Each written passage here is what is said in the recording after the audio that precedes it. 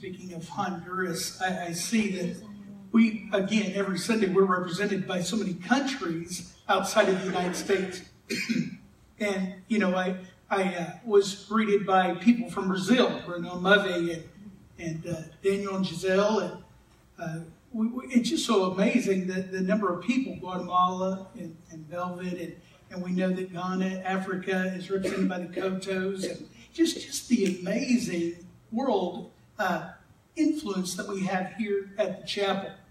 It's amazing that I think a lot of the Texans might have got a little cold this morning, or the beach dwellers in Rio, Brazil, made it. I don't know what happened there, but I really was impressed when I saw Pauline pull up.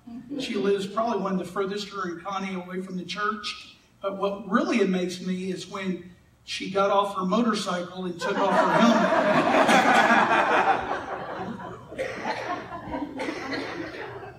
But when she looked at me and said, "What are you looking at?" Now, the attitude could have been a little bit, but she made it. Sorry, Pauline, Anime's gone, so I've got to pick on you. Well, the good thing about today is it's the last day of 2017. All those that have had a great, wonderful year, you can look back on 2017 and be thankful. Thank you, God, so much for a great year. And all of you that say, well, you know, maybe it wasn't as good as, you know, you could add whatever you want. But the truth of the matter is you can celebrate and say, thank you, God. We have a new year coming tomorrow. So whatever situation you're in, before I preach this morning, I just want us to start out with a thankful heart.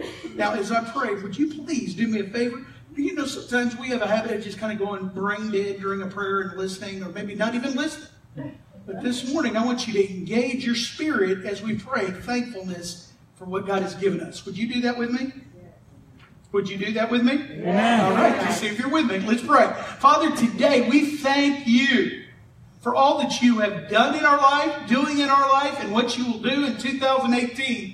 That God, that every step of this year, God, we realize that you're with us if we see it or if we feel it. Because, God, we know that we're going to walk by faith and not by sight. God, we thank you. God, what will we say about 2018? Will we say that we gave it our all, or will we say that we just put enough out to make it through? God, I pray that the people that are here will agree with me that 2018 we're going for the best year of our life. In your name we pray. Amen. Amen. Amen. This morning, I'm going to preach a message. And I realize that today is the last day for a lot of things. This is the last day that you'll be able to give in the offering for 2017. This is the last day that you will come to this building for 2017.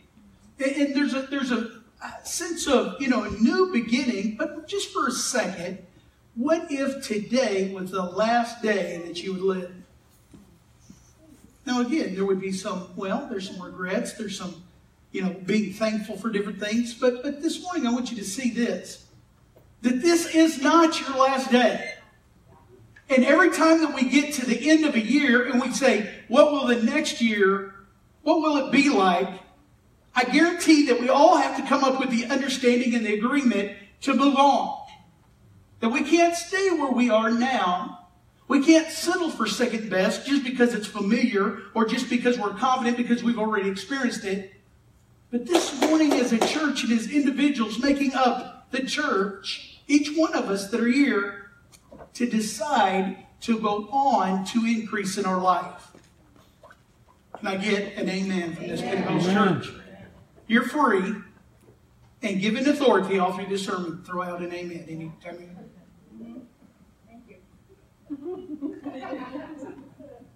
Merry Christmas is gone, but that's a gift. I heard a story about an interview of an African guide, and they asked the guide, they said, is it true that if you carry a torch through the jungle, that the animals will not kill you?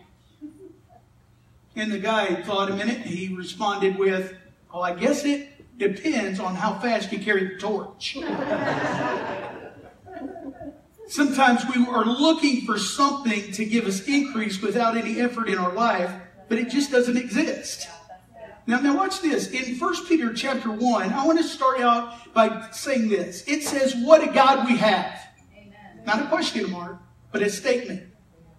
And how fortunate we are to have Him. Can I get an amen? Amen. He is the Father of our Master Jesus. Because Jesus was raised from the dead, we've been given a brand new life. And have everything to live for, including a future in heaven. Did you hear that? Including, not just, we're waiting, just holding the fort until heaven. But we have a brand new life, and it includes a future in heaven. And the future starts now. God is keeping careful watch over us and the future. Now, listen to that. God is keeping careful watch over us and the future. If you believe the Word of God, you have to come to grips with going, well, maybe my past experience hasn't really experienced that. And we begin to reason, is that true? Or you can say with obedience, God, I believe your Word to be true. Because our future will be hindered, if not altered, by our willingness to stretch in our belief of the Word of God in our life. This morning I'm going to read a passage that I've read in the past, and we brought out a truth that, again, at the end of this year, I want to bring out. You say, well, Pastor, I've heard you speak on that. I'm speaking on it again. Just be aware.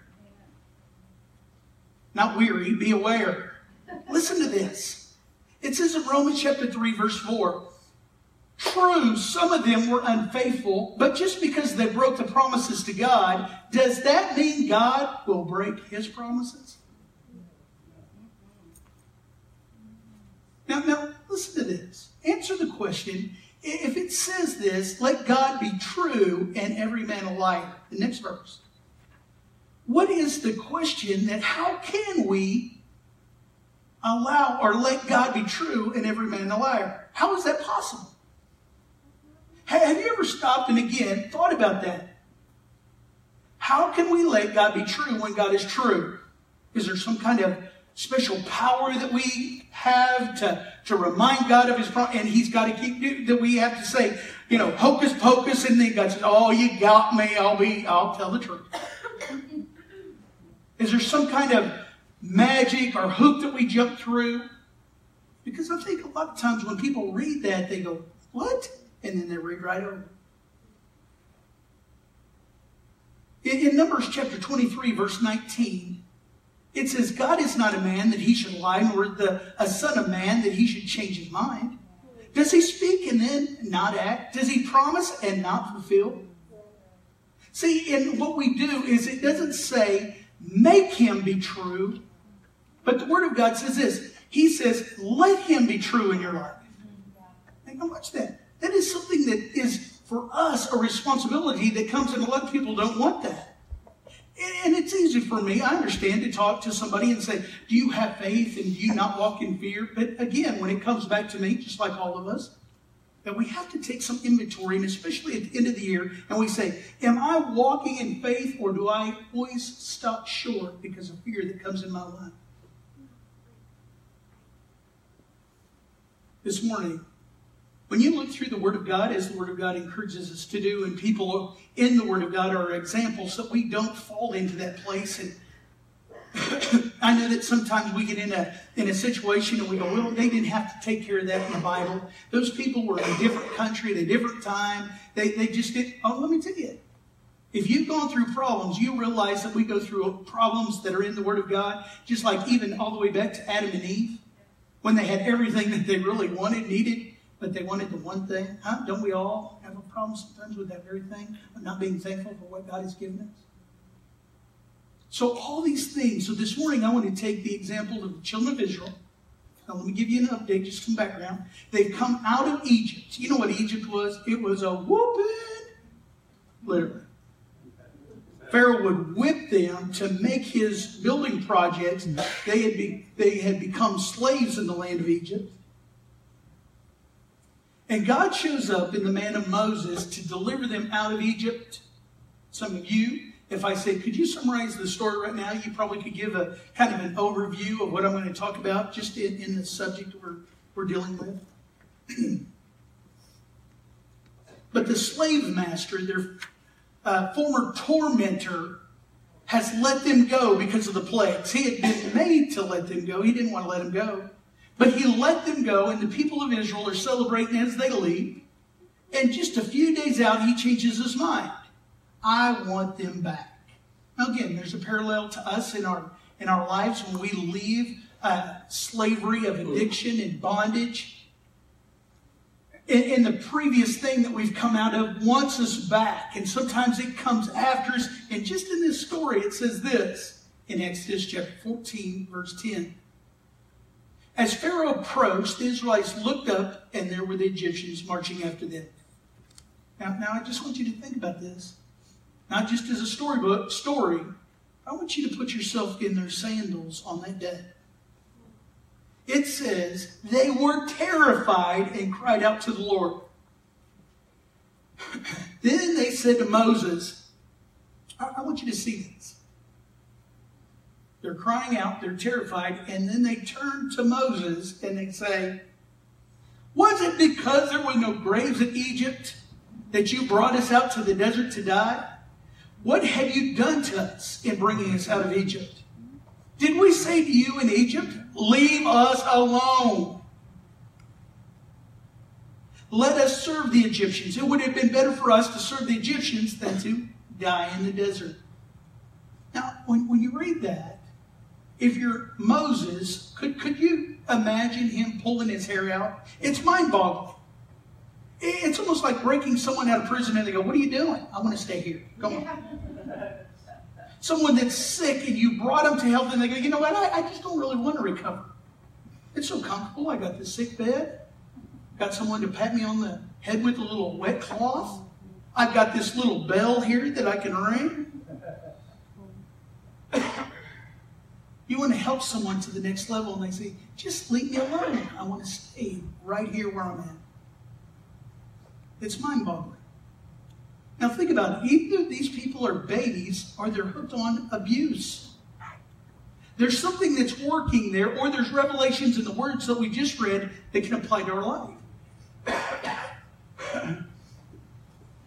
There's revelation that says that change is going to be hard in our life. As we progress and we go on to increase, it's so hard that we even get to the point that we give up on our dreams that God has put in our lives, because we realize out of past experiences, sometimes to overcome just the threat of failure in our life is too much to go on. Did you hear me? I'm not talking about that we all go through times of failure, but just the threat of failure sometimes hinders people from even taking another step. See, everybody wants to go to the promised land, but nobody wants to go through the wilderness. But let me tell you, the only way to the promised land is through the wilderness.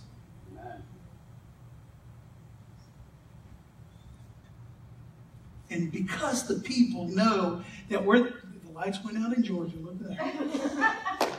Went out in Texas.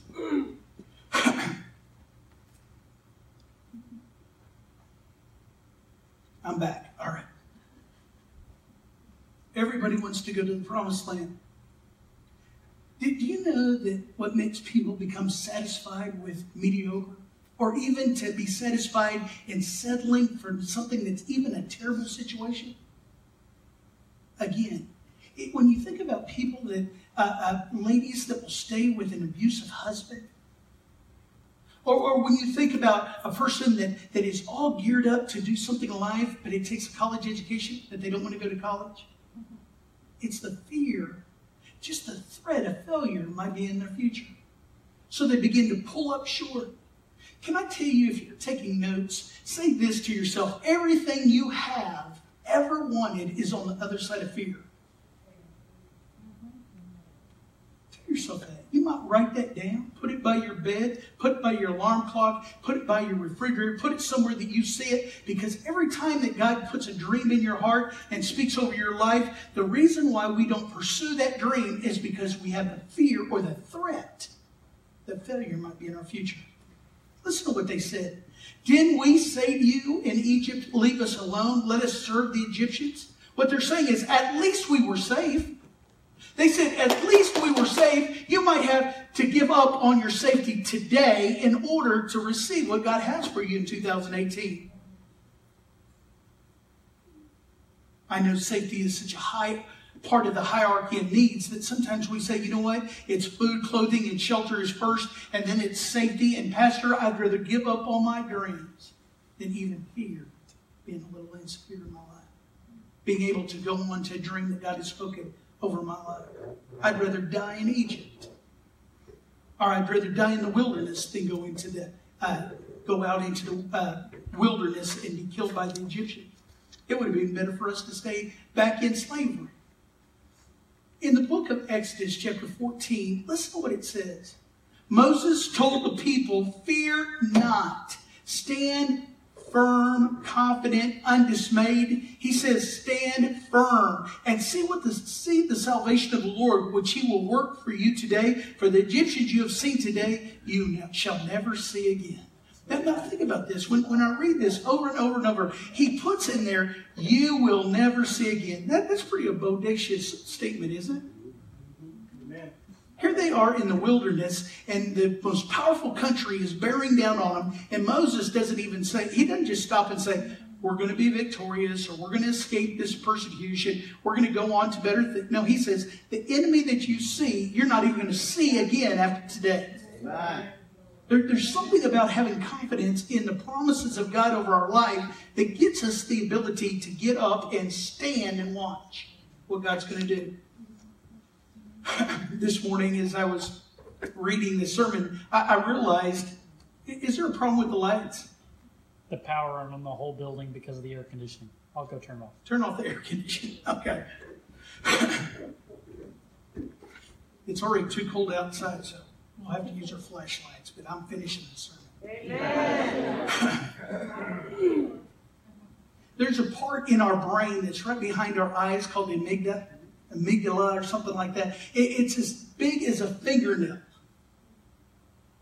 And that is the part of the brain that will send the siren off every time that we get into a place where we think it's dangerous. And you know as well as me, a lot of times it goes from fear or flight. It's flight or fight. But if your first reaction is always impulsive, you'll always, the health in your class probably taught you this in high school, that if you are always a person that's impulsive on your first reaction, it will always be to run away. That's part of the brain. That's part of what the brain tells us before we even see what has happened. Before we even know all the things, our brain begins to reason, it's better for you just to leave. Get out of this situation. Let me tell you this morning, if you want to go on this year to the cost, this is the cost of obedience in God. See, just like a lot of times we just want God to kind of pick us up and take us to a new point in our life and increase, it doesn't work that way. There's a cost. And if you can if you can just take this message this morning, if you can meditate on it and process it, if you can embrace it, this morning you won't go back to Egypt. You won't rest thinking that slavery is better than what God has for you. There might be this morning some people here that are dealing with the fear of starting a new relationship. Or maybe in their finances that they're always going to be in poverty if they trust God. Or maybe there's a self-inferior problem or something of control or intimidation that's working in your life. And if you can get over just the threat of failure coming in your life, you'll never go back to slavery. It's amazing. The way that God takes you out a perilous way and takes you into the promised land is not a safe way. But it's a confident way that we can have in Him. Even though that there's times when we feel like the enemy is bearing down, God says, you just wait. I've got it all under my control. Right. See, when Paul says this, let God be true and every man a liar. There's some things that God has spoken over my life. There's some things that God has spoken over your life that you have not seen yet with your own eyes. There might be somebody in here that's believing for a spouse. kind of like the guy that said, man, I'm 2/3 ready to get married. What do you mean 2/3? I'm willing and God's willing. She's just not willing yet. Some of you are believing for a job that you've been praying about. Some of you are believing for increase in your life. And just to this point, you're saying, you know what? Every time that I let God be true and allow God to be true in my life and walk it out by faith and not give up, not go back, every time that I'm saying, God, today is the day.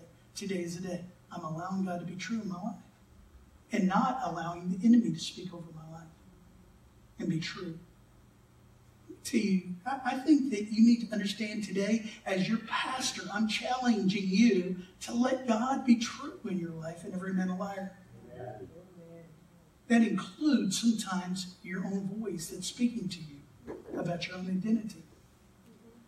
See, sometimes we can get excited about our identity and say, I'm a child of God. I can do all things through Christ who strengthens me. And then you can leave here. And let me tell you, there's maybe a mistake that you make in your life, a mess up, and all of a sudden that mistake becomes your destiny because that voice begins to speak over your life more than the Word of God.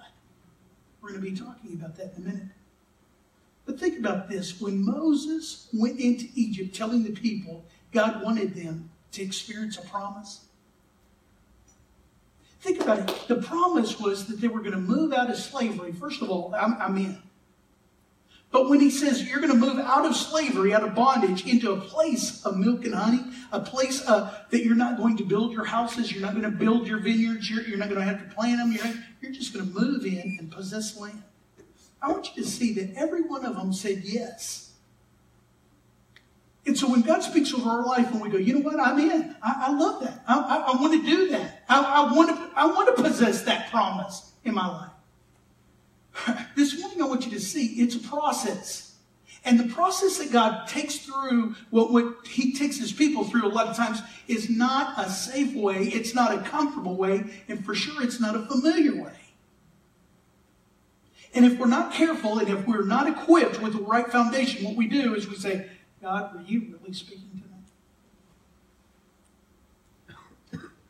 to me? See, fear will always try to get you to go back to your old neighborhood, to hang out with your old buddies, so that your old friends will see you the way that they would accept you. Fear has a way of saying, come on back. Don't stretch. Don't go on with God. And how hard is it, some people say, to just go back to the old neighborhood and make a little straw and some bricks and we'll just make whatever the make-believe Pharaoh says over our life? I'm here to tell you that most people will not do anything that they're not made to do. So it's easy to gravitate back to a place of slavery where somebody is telling us, this is who you are and this is all you'll be. I'm telling you, our God says, no, it's not. Have faith in me. Move out. You know, it's hard sometimes to teach people to have courage, or what we say is have faith in God. Until you've experienced the goodness of God, you'll never believe God to be good. You can say it. But getting to the goodness of God is going to take faith on your part. There's sometimes when we don't even, we can't believe it because we've never experienced it. I heard a parable about a rich man, and one day as on his trips and traveling, he ran into this poor guy that was a builder. And he was so poor, I mean, his house was dilapidated and his family were just living in squalor. I mean, it was terrible. And the rich man took it upon himself. He felt the burden of this man that was so poor, that was a builder. And he said, I tell you what, I want to commission you to build a house. And so the poor man said, sure, knowing that was a way for him to make money. The rich man said, I want you to build it this size. It was a beautiful house. He said, I want you to build it with the best materials possible. I want you to hire the best builders that have the best qualities, the talents that they have, and I want you to use the best. And then whatever contractor would love to hear, spare no expense. Whatever it takes, build it the very best you can. The builder, or the rich man left the builder, but before he left, he said, I'm going to go on a trip, and when I come back, I'd like the house to be ready. So the rich man left on his trip. The builder began to build, and he began to think, I can make a lot more money if I cut corners. So he began to hire people that weren't the best quality, and he kind of cut corners on the materials, and, he would make more profit, but it just didn't look as good.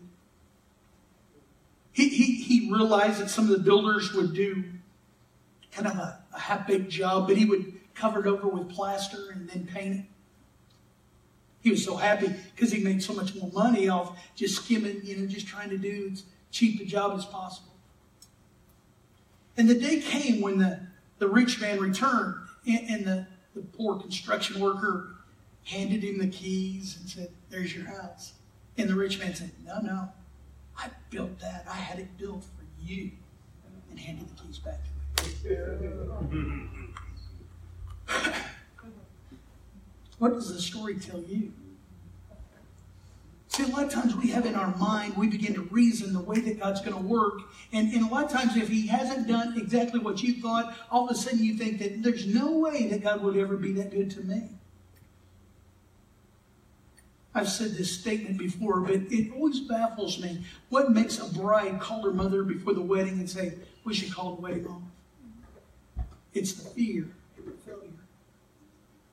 Or a new mother, after delivering a healthy baby, spend days in the hospital suffering depression. It's the fear that she might not be a good mother. If you've ever suffered by starting a new job and just walking the floors before the day you begin, it's the fear that you might not do a good job. What makes a person say, I can't reach out and share the gospel with my neighborhood? Fear of failure. Well, what makes a person say, I can't tithe, I won't have enough money at the end of my paycheck to be able to be there? Their fear that they won't have enough. The fear, the threat of failure in their life. Until you face fear and quit waiting for that perfect time, for that feeling to lift, you'll always suffer in slavery of thinking, why isn't it work for me? Why isn't the faith in God work? You will not receive the promises of what God has put in your spirit to do. Let me tell you, I hope you can handle this today. Let me give you now, instead of just talking about the problem, let me give you a solution. If you're taking notes, these are the things that I want to challenge you this year to do. To step out of mediocrity and step out of just saying, you know what, I'll settle for second best. I'll just stay here. Instead of saying, you know what, God, I believe you have even more for me this year. This is the first thing that I want you to be challenged. Maybe you don't do a New Year's resolution, but the first point that I want to make is a challenge, and that is this. You're going to need what I call the 3 C's. So I don't have 6 points. I put 3 in 1 point. Here it is. You're going to need communication. You're going to need communion and a close association. In other words, you can sum it up by you're going to need intimacy with God this year. As you're writing that down, look at that. Communication, communion, and close association.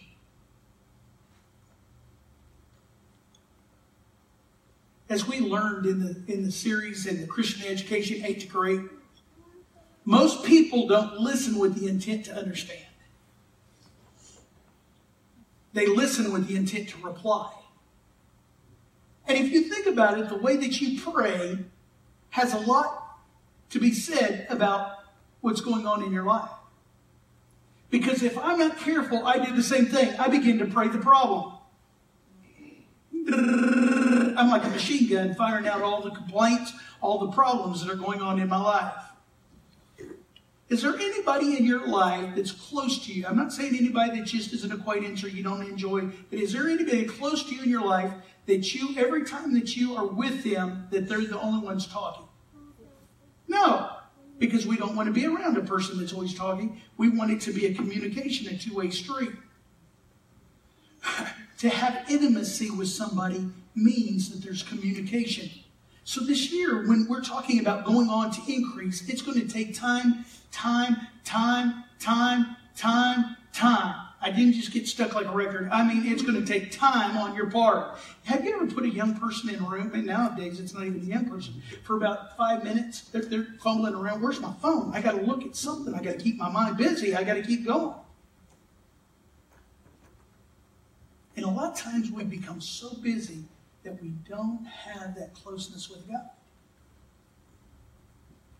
You know, this year I'm going to fast. You say, Pastor, how many days are you going to fast? That's none of your business. But I'd encourage some of you that would like to fast. Now, we know that it's food. But fasting is doing that without something for a while. Maybe you could say, I'm not going to pick up my phone. I can put it on the ringer so that if it rings an emergency, so you don't give yourself an excuse. Pastor, there might be an emergency. I got to look at it. But put it away and see if you cannot look at your smartphone for several days. Some people say, Pastor, I won't eat for a couple days. But don't make me do that.